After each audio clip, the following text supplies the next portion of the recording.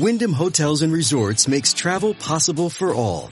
Whether it's the long haulers looking for a great cup of coffee, a roomier rest for the on-a-whim road trippers, or a place to make summer memories with the whole family.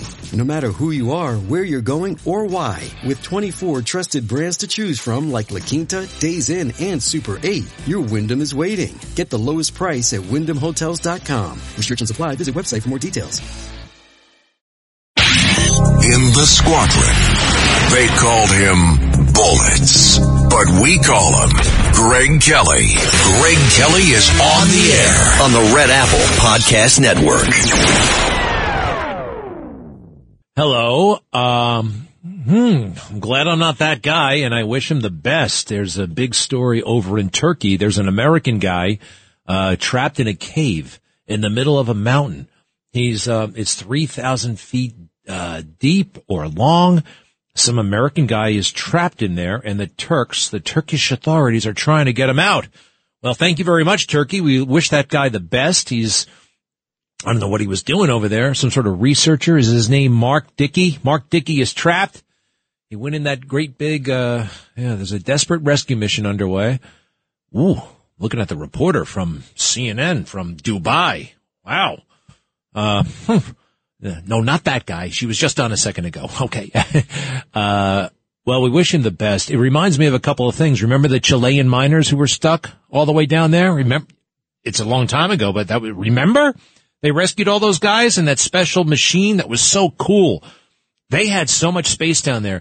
They weren't trapped in a little hole. They were trapped, but it was like the size of Yankee Stadium, this area. One guy exercised while he was down there. He actually went running. He could actually go jogging while he was trapped. This reminds me more of that guy in Arizona. There was a guy in Arizona who was trapped very deep in a hole, and he went hiking by himself. It was a movie. James Franco played it, and what the guy did to get out of that hole, because he was going to die down there, nobody knew. He made the cardinal mistake of hikers. Didn't tell anybody where he was going and when he was supposed to be back. So, I know. He cut his arm off, right? He got it wedged between the rocks, and he amputated his own arm to get out of that hole. I don't know. I think I just might have made peace with my maker and called it a lifetime, right? I mean, that is, whew, I don't know. I don't know what I would have done. I would not know how to cut off my own arm, right? How do you cut off your own arm? What kind of equipment did this guy? Anyway. We wish this guy the best. He's stuck. Yeah, Turkish rescuers race to save American trapped in the cave. Researcher Mark Dickey suffered gastrointestinal bleeding during the mission. I don't know what that has to do with anything. He's got bigger problems now. All right, good luck to him. In the meantime, our city is being destroyed. Now, it's okay if I say that because it's true, all right? But when Mayor Adams says it, he's got other responsibilities, but he doesn't know how to do the job. He doesn't know anything about management. He doesn't know anything about leadership. And here he is having a full-blown panic attack. Cut 14. This issue will destroy New York City. Destroy New York City. We're getting 10,000 migrants a month. Now we're getting people from all over the globe have made their minds up that they're going to come through the southern part of the border and come into New York City. Yeah, that's your problem. What are you going to do about it? He's like complaining, right? You're the mayor of New York. You got the resource. You got a lot of things to play with, to use. Do it. Fix it. Did you get on the phone with Governor Abbott? Have you worked something out about not having them sent to New York? They got to get to New York. What are you doing? You're an amateur. This is what he can do, though. This is what he's always done. All right? It's just a bigger stage now. When he was a lieutenant in the NYPD, he would protest the NYPD with Al Sharpton outside of police headquarters, outside of City Hall. A little bit later, when he was Brooklyn Borough president, no authority whatsoever, he'd get on the steps of Brooklyn Borough Hall and yell and scream and complain and put out press releases. Now he's got real power. He has no idea how to use it. Cut 14. Cut 14. This issue will destroy New York City. Destroy New York City. All right. Now, cut 15. Started with a madman down in Texas decided he wanted to bus people up to New York City. 110,000 migrants. We have to feed, clothe, house, educate the children, wash their laundry sheets, give them everything they need, health care. And this team here, we stated, let's do everything possible before we have to push it out into neighborhoods and communities. Stop! Why the hell are you doing all that stuff? You've incentivized them. And calling the governor of Texas a madman, maybe if you got on the phone and worked with him. And, oh, by the way, maybe if you did not advertise that New York, in your view, is a sanctuary city. We got to take care of everybody, right? You said it. You brought this on yourself, you incompetent fool. What are you going to do about it? He doesn't have any answers. I tell you what, though, he was dressed in all white. Actually, a cream-colored pants, and a beautiful white shirt. He looks great, but he doesn't have, this is it. This is all he's got. One more, cut 16. Never in my life have I had a problem that I did not see an ending to. I don't see an ending to this. You know, put this next to Rudy Giuliani. Think about Rudy Giuliani talking to the city in the 1990s, 9/11, you know, an official saying that a problem can't be fixed, right? We're paying him money, right? He gets money. You know what, my city taxes, they're no joke. They are no freaking joke, city taxes. And this is what we get. Man, all right. We got to do some polling and make sure that Curtis can take this guy out. All right? Can he take him out? If not, I may have to get in after all. All right? Love Curtis. I just want him to win. And if he can't do it, well, maybe. It's very, very low chance. Very low chance at this point. Curtis is out there every day yelling and screaming. And you got to do that when you're running for mayor. You got to garner attention. But I am really taken aback. This tells me he has nobody good around him advising him. You know, there's nobody strong. There's nobody smart.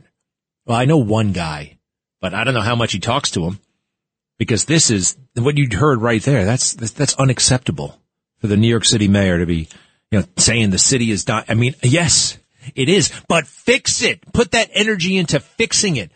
Putting them on the buses, not incentivizing them to come. Not undermining the police as you did for your entire so-called career. That's on you. I knew it, and you guys know this. I knew it before 80,000 people elected him mayor. He only got like 80,000 votes in the primary, the last day of school, in June of 2021. Right? City of 8 million people. How many people actually showed up and voted? Very few people. Ranked choice voting, good luck explaining that to anybody. And this guy gets in. It really is kind of a night. That's a bad dream. It's going to have a happy end. I don't know. I don't want to think about it for the time being. I got in my hands, what the fake news says is the hottest book in the land. It's called The Last Politician, Inside Joe Biden's White House and the Struggle for America's Future by Franklin Foer, F-O-E-R, Franklin Foer. Let's find out about Franklin. Franklin is a staff writer at The Atlantic and the author of a couple of books. For 7 years, he edited The New Republic, very liberal. And he was on Meet the Press. He's been on the Today Show. He's been on MSNBC. He's on this morning show, that nighttime show, that weekend show. He's all over the place. The New York Times, everybody's embracing this book. And why are they embracing it? Because, let's see here, he interviewed hundreds of Biden officials, unprecedented access to the Biden administration, right? That kind of stuff. So, I'm expecting big things. And I open the book, and I turn to page 1, and I start reading. And I get about 20 seconds in, and I see my first mistake. Black and white mistake. I mean, now you could say I'm nitpicking, but this is an indicator, right? It's the first page of the book. Joe Biden believed that fate A word strewn across his monologues sometimes required him to travel the ugly path to success. At every station in his adult life, joy marched in lockstep with trauma. And when the image in his head transposed itself into reality on January 20th, 2022, it seemed entirely fitting that the inauguration, which he had so long desired, deviated so wildly from his expectations and was stalked by death. Did you notice anything in that? What'd you notice? Did you notice anything? All right. First of all, it's overwritten. All right. The guy's trying to show off, right? Deviated so wildly from his expectations and was stalked by death. Did you notice anything? January 20th, 2022. He missed Inauguration Day by a year. Joe Biden became the president and January 20th, 2021. Now you could say, oh, that's just a typo. It's on the first page of the hottest book in the land from one of the biggest publishers in the land. What the hell is wrong with people? Smoking dope. They have editors. They have copy editors. They've got they got all these people. And the manuscript goes to 85 different people. And nobody caught this. So kind of got me very suspicious. On page 1, well, what's coming next? And the whole damn book is full of this crap. All right.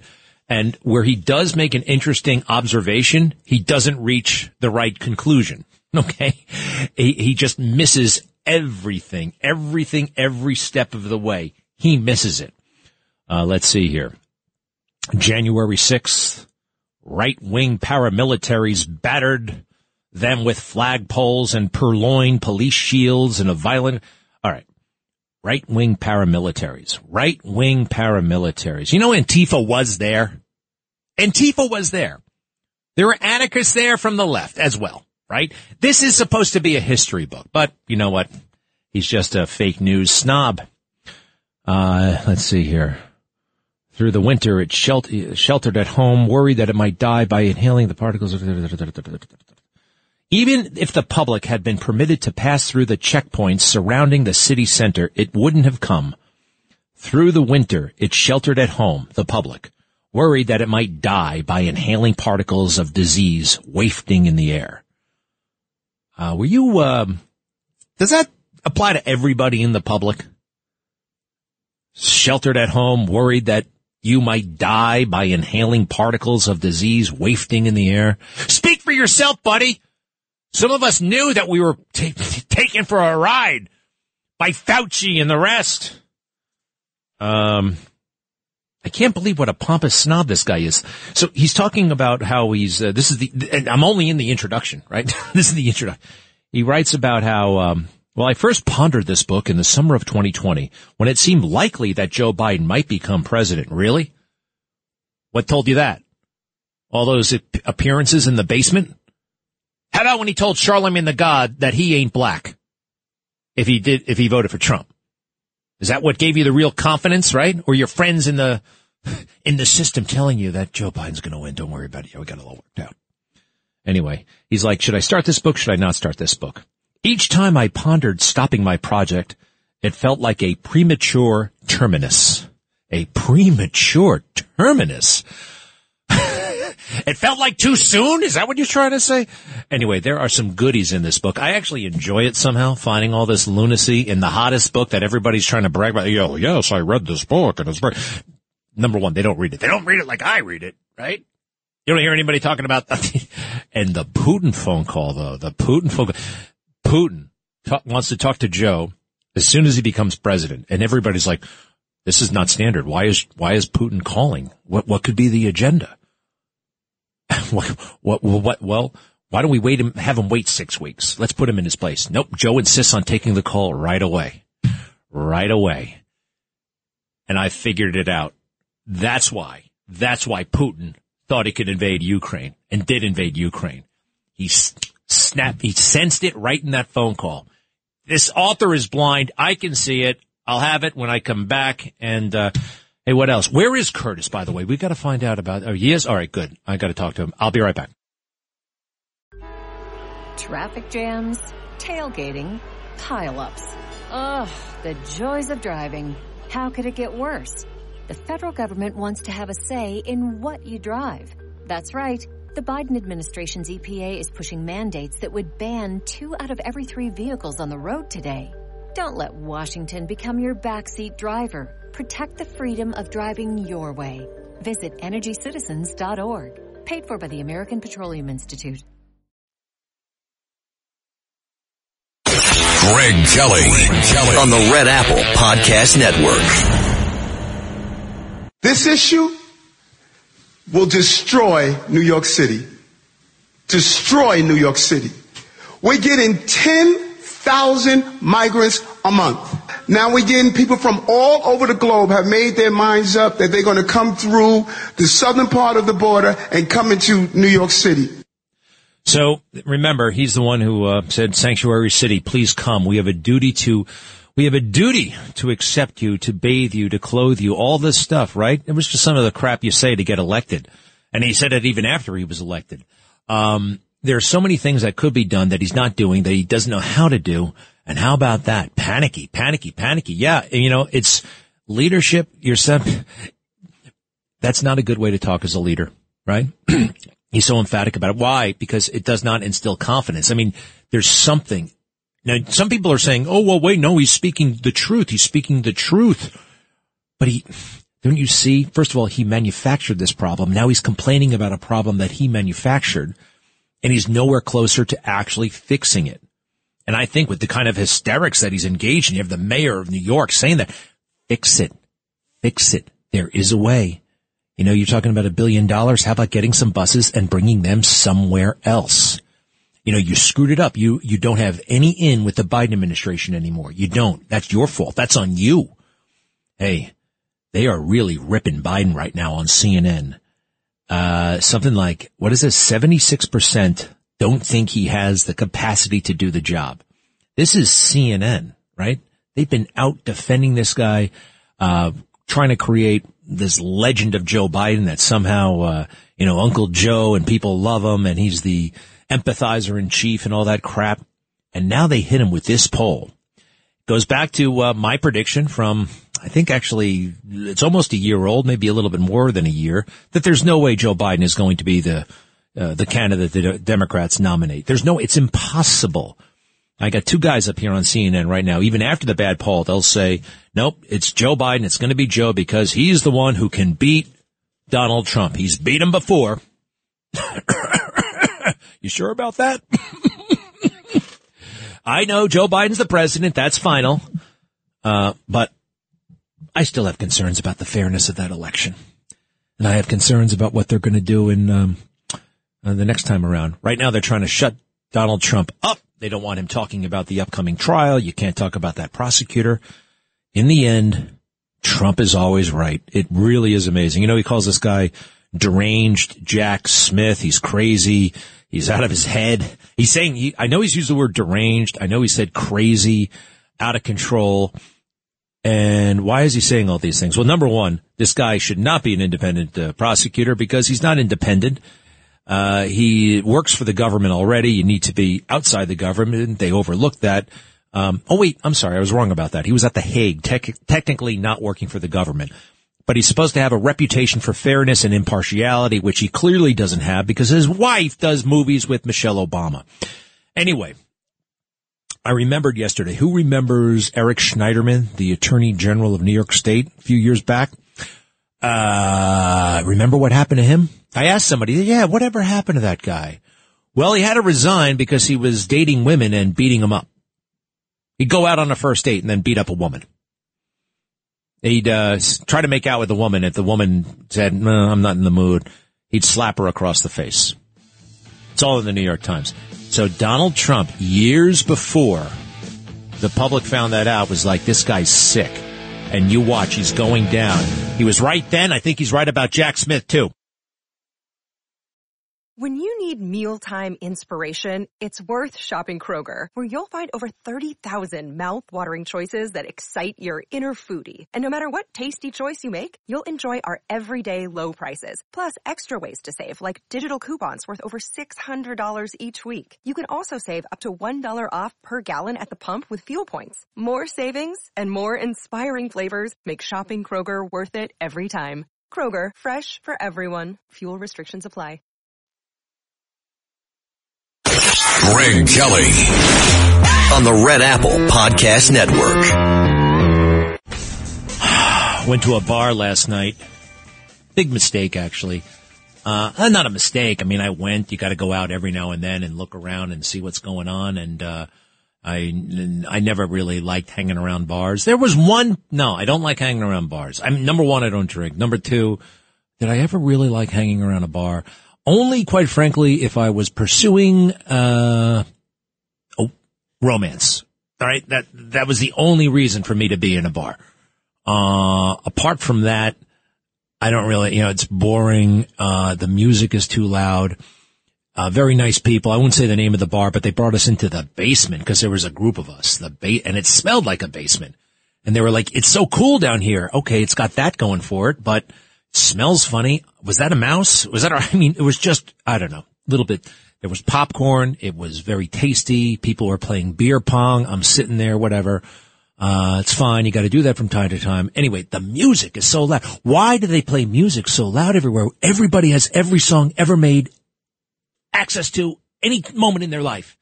When you go, the thing you don't have access to are the people you're talking to after work, right? You don't necessarily get to talk to them at work or as much as you like or about stuff that you can talk about after work. And anyway, so the music was too much. I left after about 15 minutes. I picked up the check though. That was kind of a classy move. I guess it's not a classy thing for me to brag about it, but, nobody noticed. I haven't gotten one thank you. There were like 20 people there. Not one person is like, anyway. The day is young. We'll see what happens. And on the way out, I walk about a half a block. And there's this skinny, short guy, right? And we're walking not on the open sidewalk, but when they have scaffolding and they have like those, it's almost like a wooden tunnel, like a little kind of pedestrian way when there's a lot of construction, right? You know those things? I'm walking, and there's this skinny, short guy who looked a little rough. He looked unwashed. He looked, I don't know.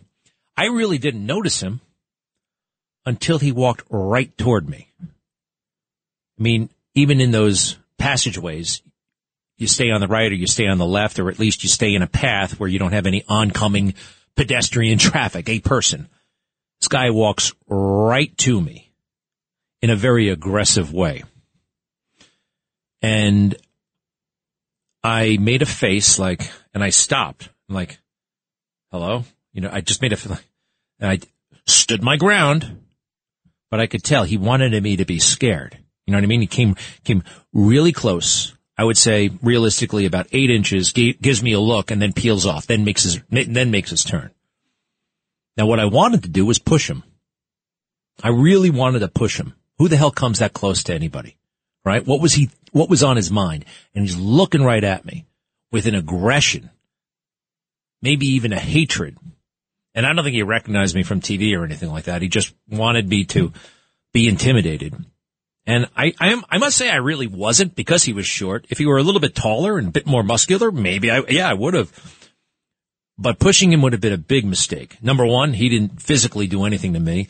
And a guy that small probably has a gun or a knife if he's messing with somebody like me. There are a lot of guns out there. When Elwick goes around bragging about how many guns they confiscated, right?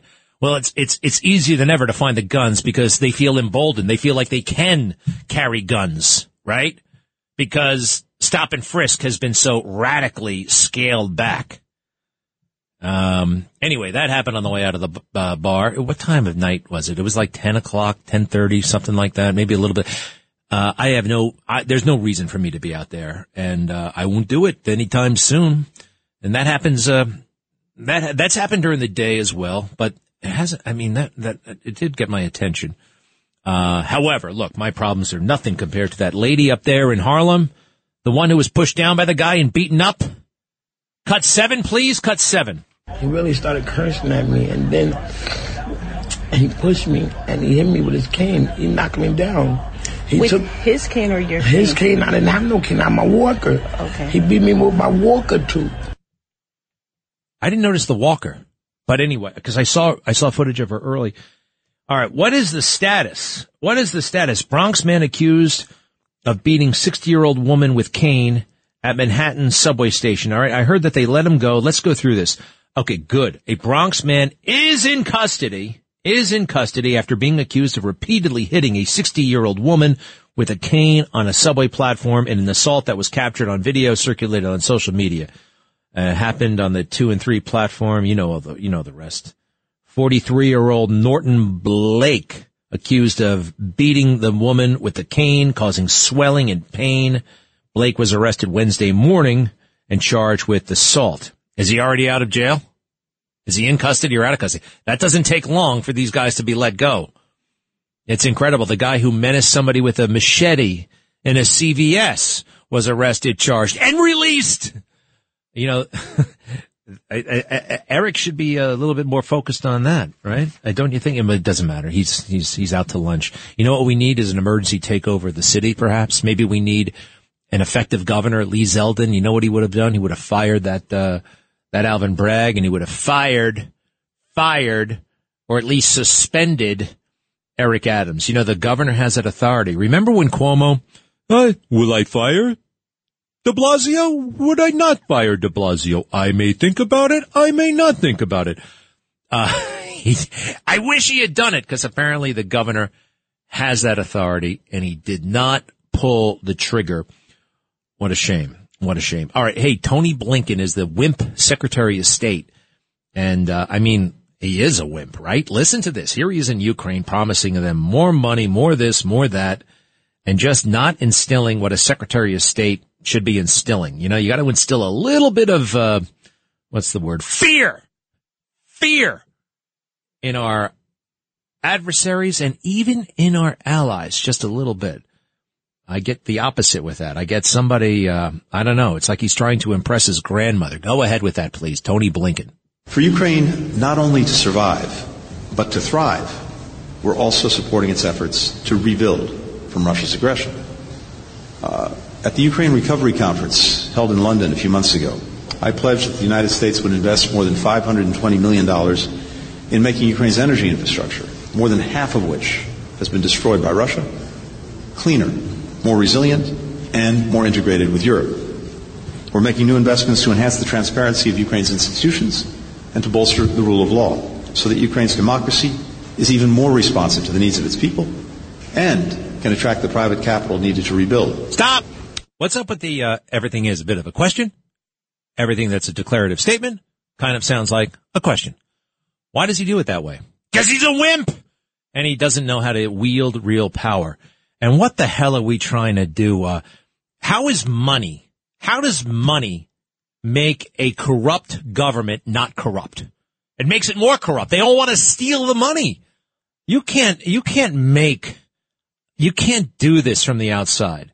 Why is all this money slushing around? Why? All right, I get it. You got to buy the weapons. Okay, I kind of get it, I'm also kind of getting a little sick of it, to be honest. Green energy, he's talking about. Green energy, renewables, solar panels. Give me a break. Don't we have more pressing, urgent things to worry about? $560 million for windmills. You got Russia, there's a war going on. Forget about the windmills. Just get this thing over with. How about peace? How about a little peace? Anyway, in that book I was telling you about earlier, Vladimir Putin calls up Joe Biden for no apparent reason. And Joe lays down the law. Joe says this, that, and the other thing, right? And after the phone call, they're still kind of like, they're puzzled. Why did Vladimir Putin call? Well, I know why he called, to test Joe, to see how much was there or not there, the strength, the weakness. And that's one of the reasons why he decided to invade Ukraine. He didn't do it under Trump. He did it under Biden, and he did it under Obama, but he didn't do it under Trump. Isn't that kind of isn't that fascinating? I think it's very fascinating. Anyway, the guy, the Secretary of State, when he was Deputy Secretary of State under Obama, the number 2 official in a pretty big department, the State Department, you know what he did? He dropped everything on his schedule to meet with Hunter Biden, who wanted to have coffee. Hunter Biden, then the vice president's son, emails the Deputy Secretary of State to see if he had time for coffee, just to catch up. At this point, he's working for Burisma. He's working with the Chinese. He's working with the Ukrainians. He's working with the Kazakhstan people. He's got stuff going on in Romania. He's all over the place. And of course, I got the email. He actually says, of course, name the time. And they have a coffee. And apparently it's about grandchildren and crap like that. No. It's about business. That, very suspicious. You know, these amateurs who come and go through our government. Tony Blinken has been around for a year and a half, 2.5 years, whatever it's been so far. You know how long Lavrov? Who's Lavrov? Lavrov is the Russian foreign minister. All right. He's the Secretary of State of Russia. He's been there since the year 2000. How many secretaries of state have we had since the year 2000? It's a revolving door. It's a totally revolving door. Let me think about this now. We had Madeleine Albright, Colin Powell, Condoleezza Rice, John Kerry, Hillary Clinton. I'm up to 5 now. There was somebody else that I'm missing. Under Trump, we had, remember that Exxon executive, that weirdo from Texas? Trump's going to be much better next time around. And Mike Pompeo. Who was the one after? Maybe 7 versus 1.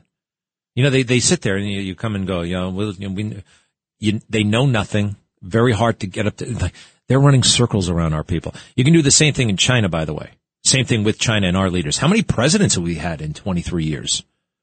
Right? I mean, who's been there? Putin's been in Russia since, I believe, 99 or 2000.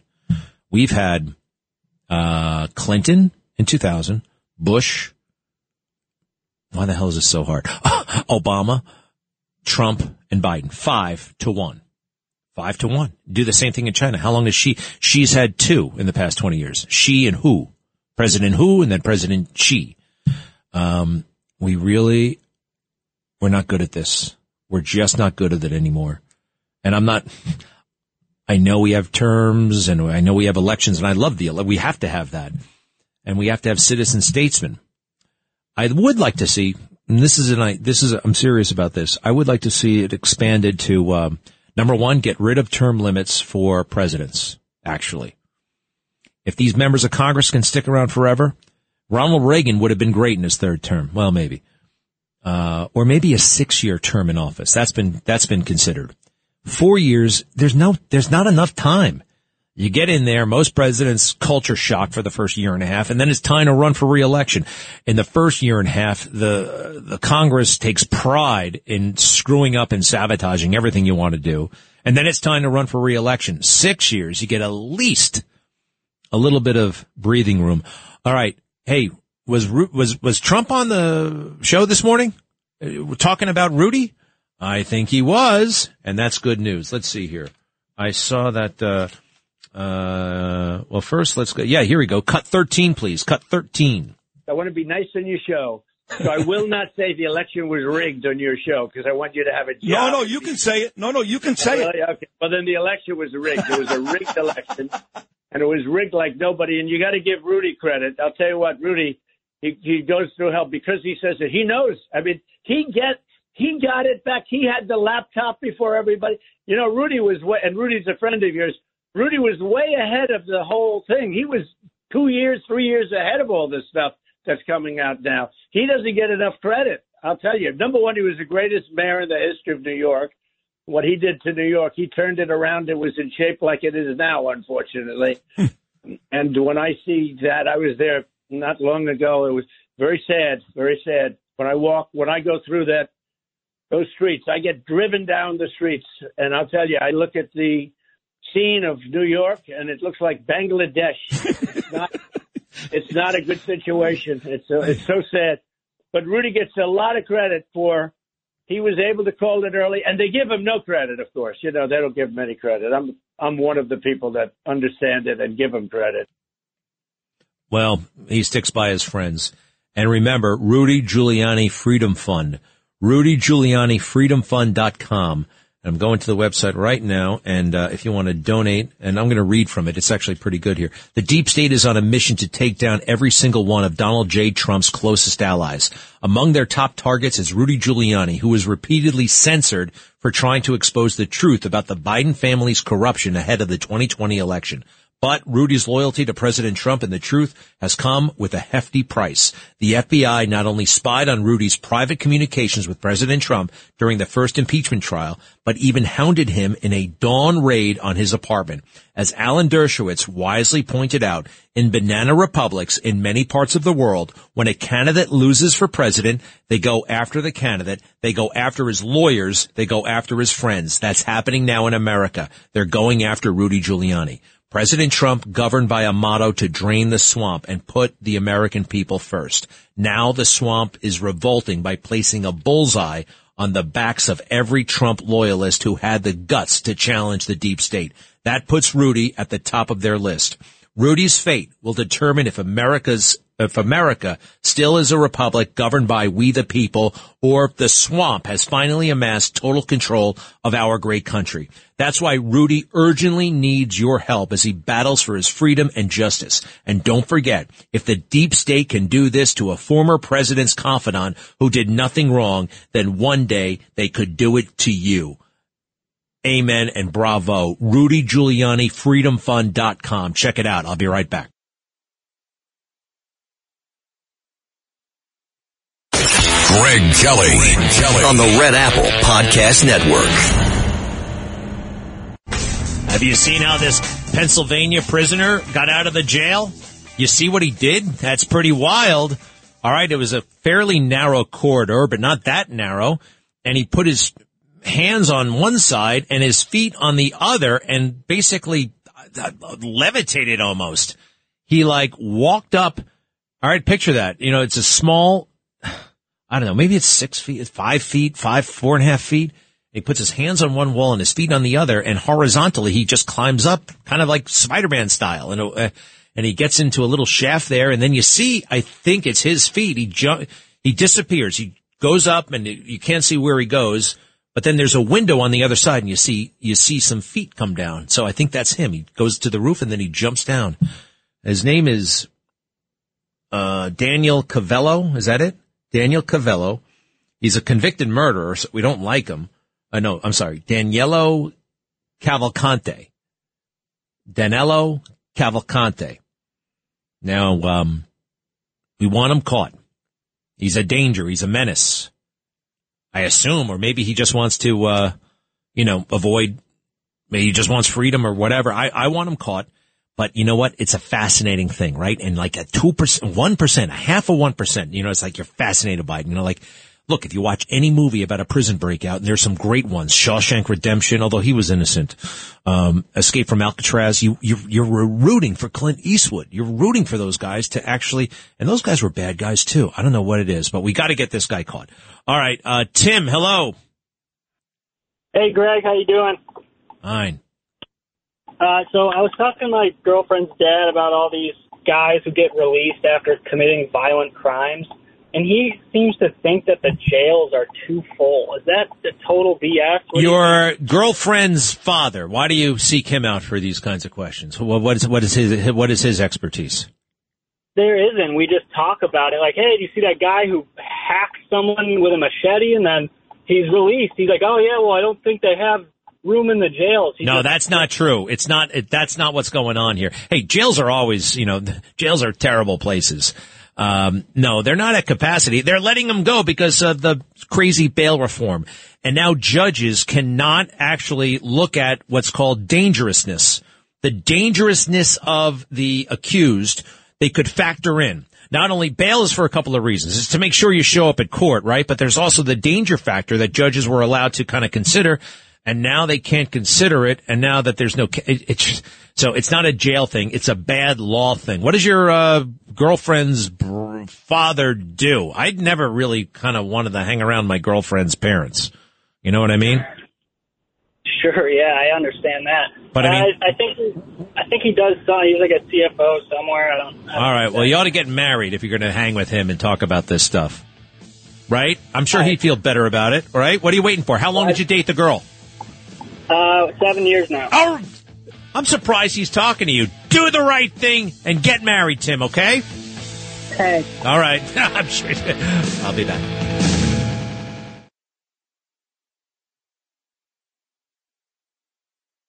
Greg Kelly on the Red Apple Podcast Network. You heard of Osama bin Laden. May he rot in hell. But what about Khalid Sheikh Mohammed? Khalid Sheikh Mohammed was the operations master of the whole damn thing, the whole 9/11 attack. This guy was basically running the project from Afghanistan and Pakistan, just coordinating, recruiting the hijackers, all that stuff, assigning them the logistics of it all. Khalid Sheikh Mohammed was the guy, and he had help from Ramzi bin al-Shib, Ammar al-Balaki, Mustafa al-Hasawayi, and Walid bin Atash. Those guys. Now, all five of them right now are in Guantanamo Bay, and it's been 20 years. They have not been, they're still kind of in limbo, and they're thinking about having a trial. Now, this is interesting. The 9/11 families, a lot of them, like hundreds of them, they don't want a plea deal. The government was looking at a plea deal for these guys. Life in prison without the possibility of parole, obviously, and a bunch of other stuff. And it's not because, we want the death penalty. Not necessarily. Some want the death penalty. I think the death penalty is totally appropriate for these guys. But it's not necessarily they want a trial so he can be put to death. I mean, that may or may not be on the table, according to it's up to the judge, I guess. But what they really want is a trial, because they want these people cross-examined. They want to find out what they know. They want to find out what the Saudi government did. The Saudi government, there are a lot of unanswered questions. And I talked to one a couple of weeks ago. Forgive me, I will follow up on his name, but he lost his father, Bruce, in the attacks. And he said that the Saudis had agents in America, working closely with these guys, government agents from Saudi Arabia. Now, Saudi Arabia is actually an ally of ours, a big-time ally. There are questions that haven't been answered. There are documents that have not been turned over by the Saudis, and people want to know. I want to know. And a plea arrangement would preclude a trial, and that's the best place where we can get some answers, probably, right? One of them. I mean, the diplomacy hasn't worked so far, so it looks like the plea agreement has actually been canceled. It was in the works, and this is good news for these families. Let's see here. President Biden has rejected a list of proposed conditions sought by the 5 men who are accused of conspiring in the September 11, 2001 terrorist attacks, in exchange for pleading guilty and receiving a maximum punishment of life in prison, according to 2 administration officials. Now, it looks like, though, it's not because it blew up because the government doesn't really seem to want a trial. It blew up because, here, from the Times, the case has been bogged down in pretrial proceedings. All right. In talks with prosecutors, defense lawyers said that Khalid Sheikh Mohammed, the accused mastermind, and 4 other defendants wanted certain accommodations, including assurances that they would not serve their sentences in solitary confinement and could instead continue to eat and pray communally as they do now as detainees at Guantanamo Bay. In other words, they don't want to go to Supermax in Florence, Colorado. The prisoners also sought a civilian-run program to treat sleep disorders, brain injuries, gastrointestinal damage, or other health problems they attribute to the agency's, this is the New York Times writing this, brutal interrogation methods during their 3 to 4 years in CIA custody before they're transferred to Guantanamo Bay. So there was a disagreement about this stuff. It's not like the prosecutors suddenly want a trial, and I think that's what a lot of the 9/11 families want, a trial. And now that I've looked at it a little bit, so do I. going back to that silly book about Joe Biden, The Last Politician, Inside Joe Biden's White House and the Struggle for America's Future. It's a real kiss-ass book for Joe Biden. And whatever criticism, wherever it's critical, you have to squint, you have to kind of read between the lines, and I guess that might be vaguely critical. You can tell. Sometimes you can't. Sometimes you actually can judge a book by its cover. And what we have here is hey, hold on a second. Let me come back to Bill Bennett. What we have here is Joe Biden wearing sunglasses, right? Those aviator sunglasses that he likes to wear, right, on the cover of the book. They went out of their way to get a very nice picture. All right. I was distracted for a moment by Bill Bennett is on TV. Secretary of Education under Ronald Reagan, Bill Bennett. Remember him? Does anybody remember him? Bill Bennett? Now, the thing that kind of gets me about this guy a little bit, he wrote a book called The Book of Virtues. And he's like, society is going to hell, and which it was at the time. And, the book is fine, but there was something a little bit over the top. The Book of Virtue. What is he? St. Paul, the Book of Virtue, it was a little much. And I remember I was watching TV and, I think my brother said, who the hell made this guy Pope? I just thought that was a pretty good line. And not long after, and it wasn't the worst thing in the world, and he's not a terrible guy. He's a very bright guy and I like his ideas, but you write a book called The Book of Virtue, you gotta have your act together, I think. And what was he doing? He was going to the casino 8 hours a day playing slot machines. 8 hours a day gambling. Now, gambling is not a virtue, right? I hate gambling, by the way. It's something else I used to do, but kicked. I didn't have a real problem, but whenever I was at a casino, fortunately it wasn't that often, I found it very hard to walk away. Even when I won, I was many thousands of dollars up once playing blackjack. Many thousands of dollars. And I'm like, I'm going to stop when I get to 30. This is in 1993. As soon as I get to 30,000, I will stop. At this point, I was about $14,000 up. I started with 100. I left negative 300. Don't ever do it. Don't ever do it. I was traumatized by that. I was I couldn't see. I lost it in moments. Well, it just all went away so fast. I remember I walked away from the table at first and I called my friends. Back then you had the payphone. I'm up $8,000. And I remember my friend said, get the hell out of there, Kelly. I'm going to a little bit more. And then they want to put casinos all over the place. I hope they don't put casinos in Times Square. That looks like it's a fait accompli. I can't stand gambling. I think it's very bad. I think the jobs aren't all that either. Bartenders and dealers and stuff like that. Nothing wrong with being a bartender, but I just think it's a vice. It's a vice and we shouldn't do it. Right, Joel? What do you think? Well, it's rigged just like the election. That's for sure. The House always wins, right? I got a note here that you're in Israel for real.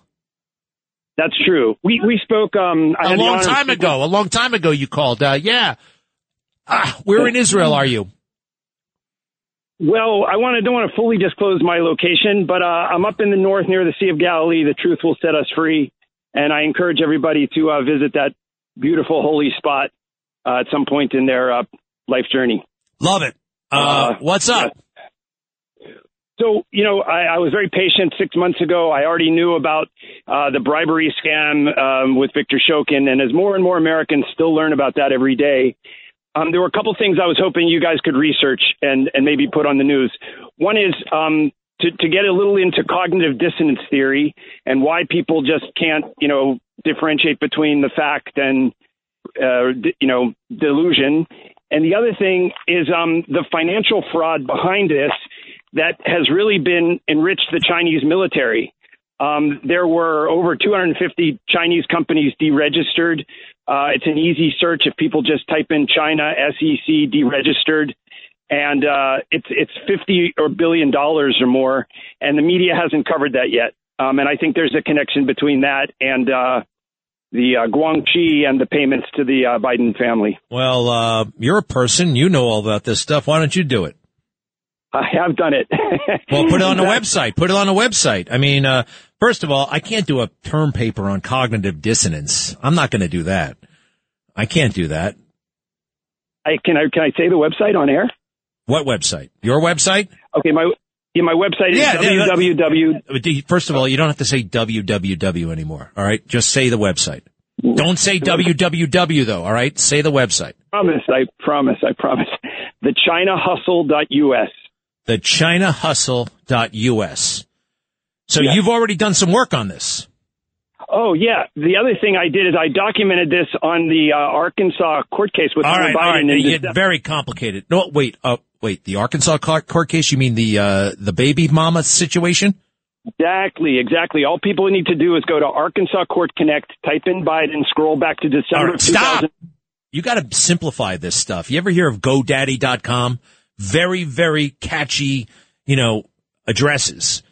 Just, you got to simplify it. And I got to scroll back. Where's the place we get your Arkansas information? Which, of course, I have to vet and make sure it's all legit and all that stuff. Although we all know that Hunter, at this point, they've acknowledged, had that baby and he wouldn't acknowledge the baby for so many years, put that family through misery. What a bum. Hunter and his old man, the president, bums. All right. So, what the hell were we talking about? Oh, the Arkansas website. Yeah. What is it? Okay. First of all, it's, the website is Arkansas Court Connect. And the filing is around December of 2019. And what's in that? For the pandemic. The filing has about 20 or 30 worthless court judgments against Chinese CEOs, amounting to billions of dollars of unpaid court judgments. It has the affidavit of Victor Shokin from 4 years ago. And at that point, I didn't have as many data points, but I was... Well, I mean, the affidavit, I don't have to go to the Arkansas website to get the affidavit of Victor Shokin. Of course not. All right. So what are you talking about with these 250 Chinese militaries deregistering? What does that mean, deregistering? Okay. There were companies trading on the NASDAQ with a combined market cap of over $50 billion. They were all committing fabricated accounting. And so they were deregistered. That means that all the United States investors lost their money, and the Chinese CEOs were enriched. And many of those Chinese CEOs were connected to the military and the Chinese Communist Party. And that is what has not really come out in the news yet. So these people who invested for some reason in Chinese military contractors, Americans invested, bought stock in Chinese military contractors? Some of them were military. Some of them were like green stocks. Like that's what I invested in, solar panels and clean coal. In China? Well, what they did, Greg, is they got listings in the United States. Oh, and they did a little trickery. Nobody knew what they were investing in. Is that it? Yeah, well, the assets were in China, but the accounting was not really vetted, or they bribed the accountants. All right, bring this home. How does it relate to the Bidens? I have a sense I know, but go ahead.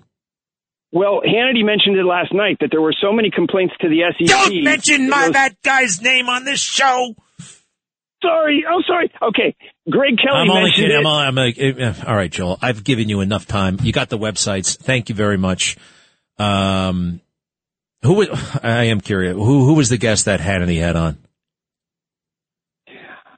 Just say it. He had on James Comer and Jim. James Comer. Yeah. All right. I had Comer on my. Anyway, I don't like. That's another part. All right. Thank you. Thank you. Goodbye. Yep. Take it easy. There's a lot of information there. Bye. Hey, what's he doing in Israel? That's okay. Israel's in a magnificent place, and we all should see the Sea of Galilee, right? I've been there once. I was from the southern portion of the country, though. All right, man, there was a lot there, but good for him. He's a very, kind of an eager beaver when it comes to this stuff. And, look, some people, they say, well, there's no smoking gun evidence. We convict a lot of people on a lot less evidence, all right? There's never a smoking gun. There's never a smoking gun. And by the way, the gun, you find the smoking gun, well, the smoke dissipates. The smoke actually dissipates. You can still convict people. It's actually suspicious that Joe Biden they've not traced any money to Joe Biden, but they traced the money to Haley Biden, to Nikki Biden, to James Biden, to Sarah Biden, to Nancy Biden, to Finnegan Biden, the grandchildren, the girlfriends, the exes, the presents, but Joe is the only one who didn't get money. That's incriminating. That I might even say is smoking gun. Be right back. Greg Kelly on the Red Apple Podcast Network. I see another reporter online who wrote one of those books. This is Carol Lenig. She wrote a book about the Secret Service called Zero Fail. It's a really good name for a book, Zero Fail, the inside story of the Secret Service. And I open it up just like I opened this other book up by Franklin Foer, the new book on Biden. And what did I see? Big fat mistakes all over the place, weirdo mistakes. It was just off the top of my head. I wasn't being obnoxious and Googling everything. In one, she says, it was like, I can't remember. Oh yeah. A man had to show up at work in Washington, D.C. at 7 a.m. So he drove all night from his home in St. Louis. He drove 10,000 miles to Washington, D.C. from his home in St. Louis. Huh? It'd be 3,000 miles if he was coming from California. What are you talking about? Weirdo mistakes like that. I also happen to be a John F. Kennedy, kind of an assassination buff. I have my theories. I read the Warren Commission. I've read, a lot of material about the assassination. And she said the Warren Commission met in some townhouse on Capitol Hill. Well, it didn't meet in the townhouse. It met at the Veteran of Foreign Wars office complex. Like weird stuff like that. And this is a major book from a major publisher, and they get mistakes all the time. Here's one in the new Franklin Foer thing where the guy might just be onto something. I already told you about the weirdo mistakes. So they take a call from Putin, and what they ordinarily would have done is make Putin wait a couple of weeks before he could speak to the president. But they put him through basically a couple of days after inauguration, right? Because they want to pay him some respect. So, they start like this. 4 days later, Biden and the Russian leader had the Russian leader on the line. He began with an existential piece of business. In less than 2 weeks, an arms control deal, the New START treaty, would expire. Biden told Putin that he didn't want that to happen. Whatever their differences, they needed to safeguard the planet from an old menace, nuclear Armageddon. Having dispensed with the easy part of the conversation, Biden pivoted to the source of the tension. I want to be direct with you. And then he summarizes how the Russians launched a cyber attack in the previous months against corporate software, corporate computer systems. And Biden tells him, in a month's time, I will get a report from the intelligence community. If the evidence against Russia is compelling, punishment will be forthcoming. Now, I just think that's so weak. In a month, you might be in trouble in a month. But they couldn't figure out why he called. There was always the sense that Putin was poking and prodding, searching for a weakness that he could exploit in service of some sinister plan kept out of view. No token of respect could avert that. So I think Putin got the best of Joe Biden, realized he was a weakling, and then invaded Ukraine. Greg Kelly on the Red Apple Podcast Network. Hey, so Tucker Carlson had this big interview with a guy named Larry Sinclair. I watched it all. It was like 45 minutes long. You know, it's interesting to watch an interview conducted by Tucker, who's kind of driven and motivated, I think, by a curiosity and a search for the truth. You know, so many other anchors out there, it's all gotcha. You know, they all want to set somebody up and try to embarrass them or try to make themselves look smart. It's interesting to watch somebody ask questions that they don't know the answer to. You know, I mean, Chuck Todd is always like, you know, apparently the answer he knows in his head. And if you don't say what he wants you to say, he interrupts. He says this, he says that. Anyway, Larry Sinclair, who's that? Well, he's a guy who's been kind of on the periphery for a long time. I kind of remember him making noise in 2006, 2007. Bottom line is this. He's some guy who claimed that he had sex with Barack Obama in 1999 and did drugs with him on 2 occasions. All right. So now what difference does that make? You could say, right? What difference does it make? Well, number one, the drug use, you'd have to say is, I would say that's a factor. I would say that's relevant, right? Cocaine in 1999 while he's a state senator.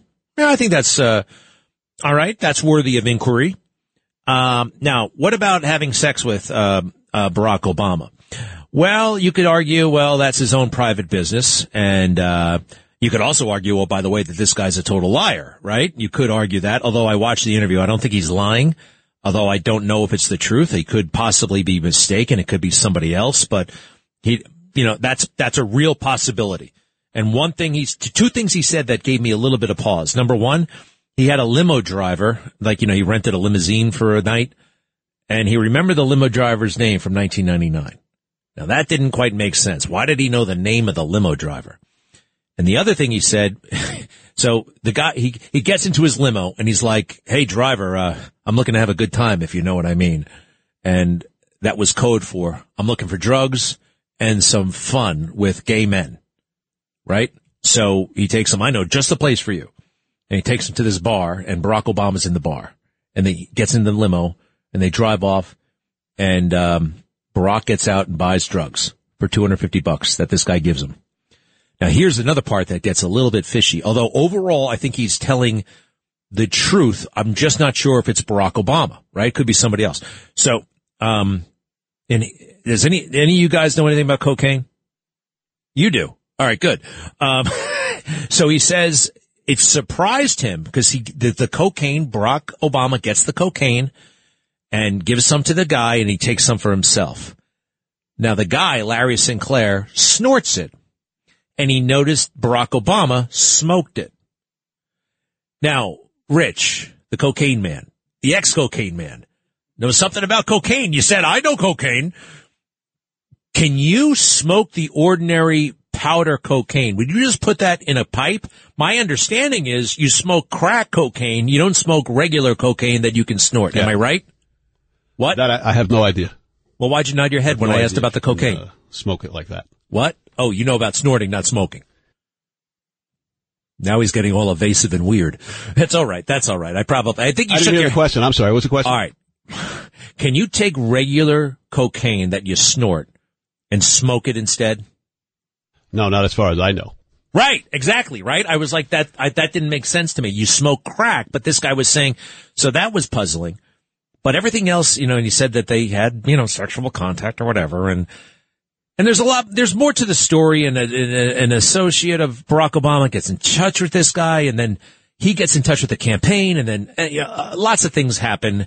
You got to watch the interview and you can evaluate it for yourself. But I will say this, if it's, well, look, Jennifer Flowers and Bill Clinton had an affair. That was major news in 1992. Remember? That's relevant. When you're running for president, everything's an open book, right? It's an open book. It doesn't mean necessarily that you can't be president, but I think we should know everything about you. Actually, I don't think we should know everything about you, but that's the way the world is right now. So, where does that leave us? Hello, James Flippin. Hey, what's up, Greg? I heard you guys talking about the cocaine thing. I thought that the term freebasing cocaine referred to when you smoke it. But you need all kinds of equipment and stuff like that you gotta I don't know, burn it and the residue or whatever and you smoke the residue. You can't just put it in a pipe or whatever. I think you gotta do something to the cocaine so you can smoke it. But I will say this, honestly, I've never touched cocaine. In part because Len Bias died and they told us at the time that he died of a cocaine allergy. And I thought if you take one snort of cocaine, you could die. Mm-hmm. It's probably not true. Maybe it is for some. I have a feeling I take a diet soda. My heart starts racing. Anyway, so what about the cocaine? You think that's freebasing? I don't think that's freebasing. What's his name? Richard Pryor. Richard Pryor. It blew up in his face, right? All right, forget that. What did you think of the interview and tell me about the fallout? I mean, so I remember watching an interview with this guy. I think he did with Dinesh D'Souza, 5, 6, 7 years ago or something like that. And so these allegations were not really brand new to me, this story that this guy told of having been with, allegedly Barack Obama that night or whatever. And, I don't know. I mean, it's hard to ever really parse, like, the veracity of what somebody's saying about something that happened 20 years ago or whatever, people's personal interactions, a night hanging out or something like that. I think that from a news perspective, it definitely would be worth looking into if, in fact, this guy who, purports to be a married family man and then he's out, carousing and doing drugs and doing this stuff that obviously is different from kind of the life he leads publicly, then, beyond just the fantastical nature of that, yeah, there's probably something newsworthy to look into there. But, I don't know. I really can't tell if the guy comes off as credible or whatever. There's been a lot of people, you read the news reports about it. They like to throw in that word since debunked when they talk about this guy. Oh, it's been debunked? Who debunked it? How? I don't know. That I didn't get to, but I do see that he apparently has a long rap sheet, if that means anything to you. He acknowledged it in the Tucker interview. He acknowledged he'd been to jail. He was really very open and, I don't know. There was something about him that seemed very credible.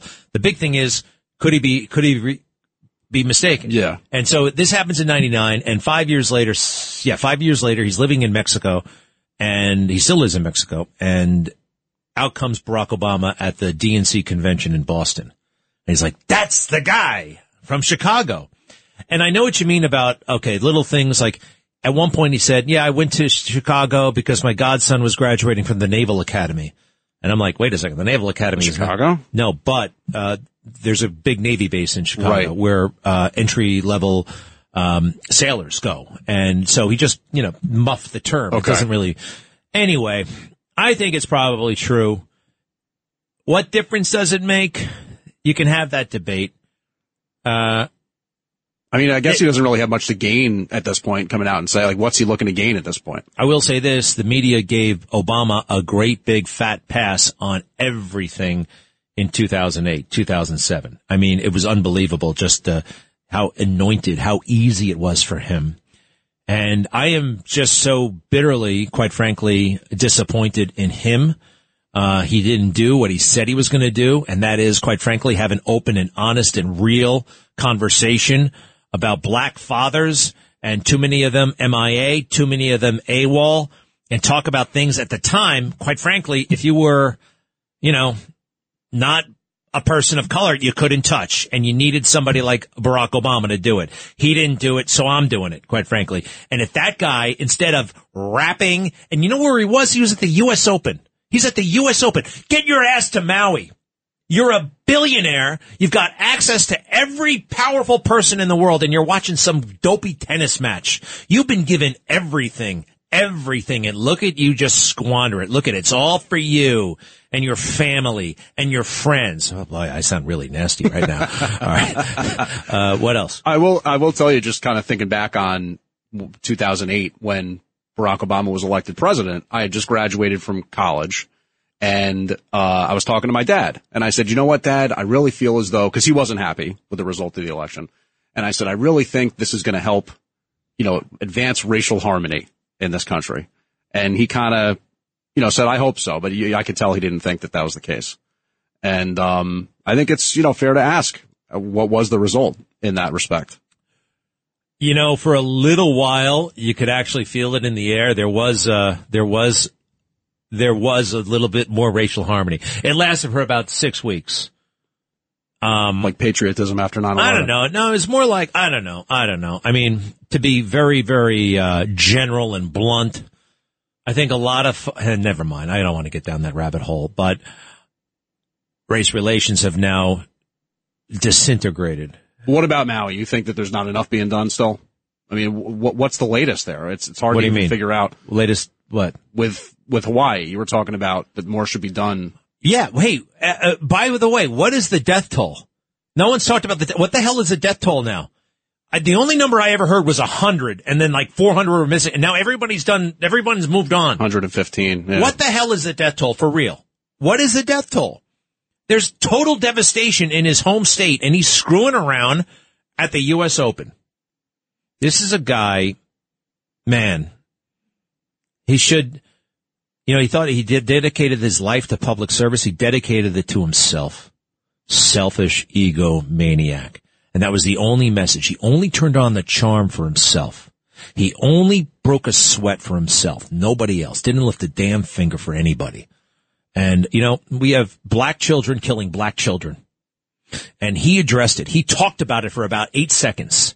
And then Jesse Jackson threatened him. Jesse Jackson said, "You're talking down to black people. If you keep it up, I'm going to cut off your testicles." He actually said that. You can look it up. He said it out loud. And Obama did it one other time in his presidency. The left hated it. Did you know that in certain communities, it's considered bad if you're a black person to be caught reading a book because that's acting white, and the last thing you want to do is act white? I never heard that before. Who did I hear it from? Barack Obama in the 2004 convention that made everybody fall in love with him. He said, that's got to be eradicated, that stigma. Has anybody eradicated it? Has anybody even addressed it? Has anybody even dared repeat it? I have a feeling no. I know no. And now it's still there. Has that evaporated? No, I mean, there was a thing a couple of years ago, I think it was the Smithsonian or something like that came out with some official guidelines. I don't know if it was for education or something like that, but they said that actually punctuality is a white concept. Oh, yeah, I saw those articles. Everything is racist, including showing up on time. Ice cream is racist. I mean, really. Google it. Okay. Ice cream is racist. And with that, I got to go to Eddie because we were talking about cocaine. Maybe you can set us straight on this cocaine stuff. Yes, Greg. We were upstate in the Adirondacks hiking Mount Marcy and in a lean-to, and these three guys show up, and they said, "We don't have a tent. We have no place to stay." And it was a long hike out, so we said, okay. And they're telling stories and all, and they whip out this weed in these rolling papers. And wait a second. What were you doing up there? Were you camping, or did you have a log cabin or something? No, we got a cabin upstate. You had a cabin upstate? Yeah. And what? 3 strangers show up with drugs. Well, it was a hiking trail up to Mount Marcy. And you have lean-tos along the way that you can stay. Well, they didn't just show up with drugs. They pulled them out later. They were going to do them. Funny, one guy's name was Peaches. I said, "Why do you call him Peaches?" He said, "Well, he just got out of jail." I said, "I don't want to know anymore." Hey, was this when did those guys escape from jail? Matt Sweat and David Rich. No, David Sweat and Matt Rich. Upstate? I don't know. Wasn't those guys. It was right in the same area, right in the same region. And they both they were escapees from jail. All right, probably not the same guys, but very, certainly evokes that. All right, sorry, keep going. What happened? You don't know if you're ever safe, hiking these days. So they took cocaine and they sprinkled it on their weed and rolled it up, and they said it gave them a calming feeling when they smoked it. I was managing a GNC in Huntington, General Nutrition Center, so like a health food at that point. I looked at him and I go, "No, you can enjoy." I would have asked him to leave my campsite. Please smoke your drugs elsewhere. We're in nature. You're bringing cocaine.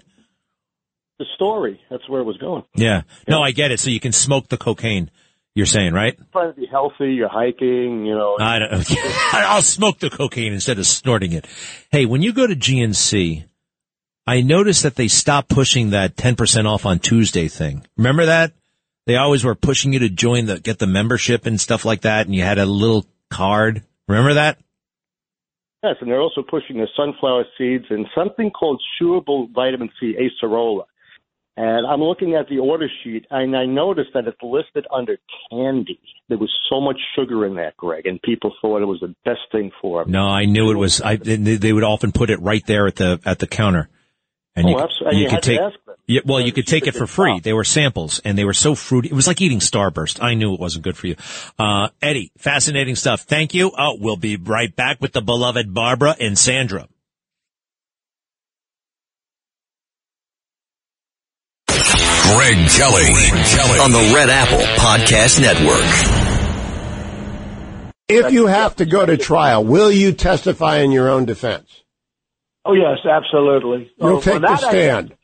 That I look forward to, because that's just like Russia. That's all the fake information from Russia. Remember when the dossier came out and everyone said, "Oh, that's so terrible. And then it turned out to be, it was a political report put out by Hillary Clinton and the DNC. They paid millions for it. They gave it to Christopher Steele.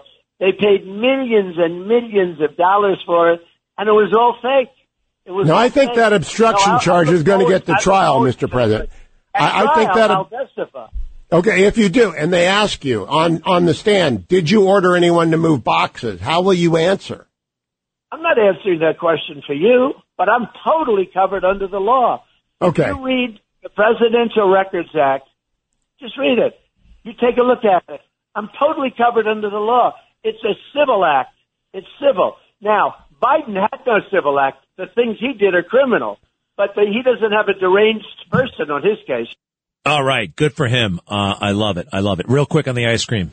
Oh, hey, Greg. Yeah. So basically what happened there was, the song Turkey in the Straw. I don't know if you know. What about it? Good Humor came out and said that song is racist. So they actually worked with RZA from the Wu-Tang Clan of Staten Island to come up with a new jingle that would kind of get away from those Turkey in the Straw roots. I was only kidding. I don't know what Turkey in the Straw is. But you just did it. That little jingle that the ice cream trucks play. Oh, my God. That's insane. But Good Humor says we haven't owned any trucks since the 70s, but as an industry leader, they want to be part of the solution. That's why nobody talks about Good Humor anymore. They got rid of the trucks. Right? I mean, yeah, I think of them as more as like in a bodega and like an ice cream chest or something like that. Thank you. Mm-hmm. Very you got much. Ted, you've been on hold for a long time. I do want to get to you. What's up? Yeah, I want to talk about, this story that the Saudi royal family had something to do with 9/11. Well, we didn't say the royal family. I didn't say the royal family. Well, the real rulers of Saudi are the royal family. I didn't say anything about the royal family. Now, there's the Saudi government is complex, and you've got you got the religious branch, and then you've got the secular branch. All right, and it's like our government. All right, it's not all run by the president. You got a deep state. You got their own mini deep state. So I didn't say that, Ted. I didn't say anything about the royal family.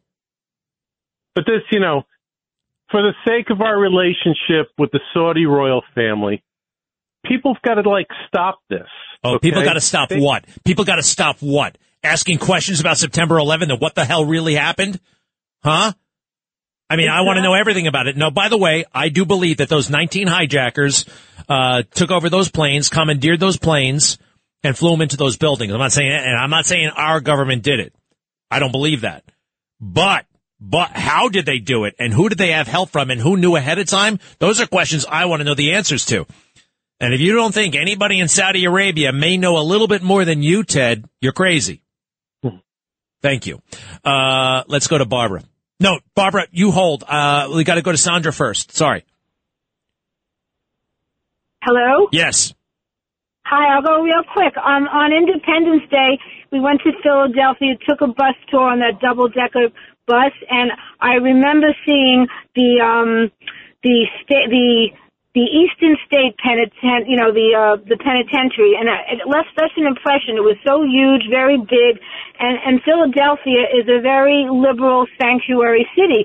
So if Abbott can send us people here, I wish maybe Eric Adams can clean out that penitentiary. It doesn't cost as much as we pay to take care of all these people, and maybe send people there to live. Eric Adams can't clean up his own apartment. He's going to clean up a jail in another state. Not going to happen, Sandra. But anyway, thank you.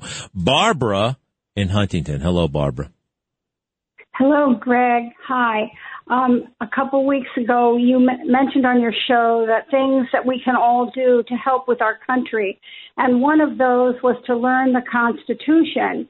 And Thomas Jefferson said, we in America do not have government by the majority. We have government by the majority who participate. So if people will take the time to learn more about their Constitution, that will help us all to defend our liberties. And we have in September 17th, Constitution Day. And that's a great day to get into the Constitution. I love what you just said. Thank you much. And thank you, Carlos.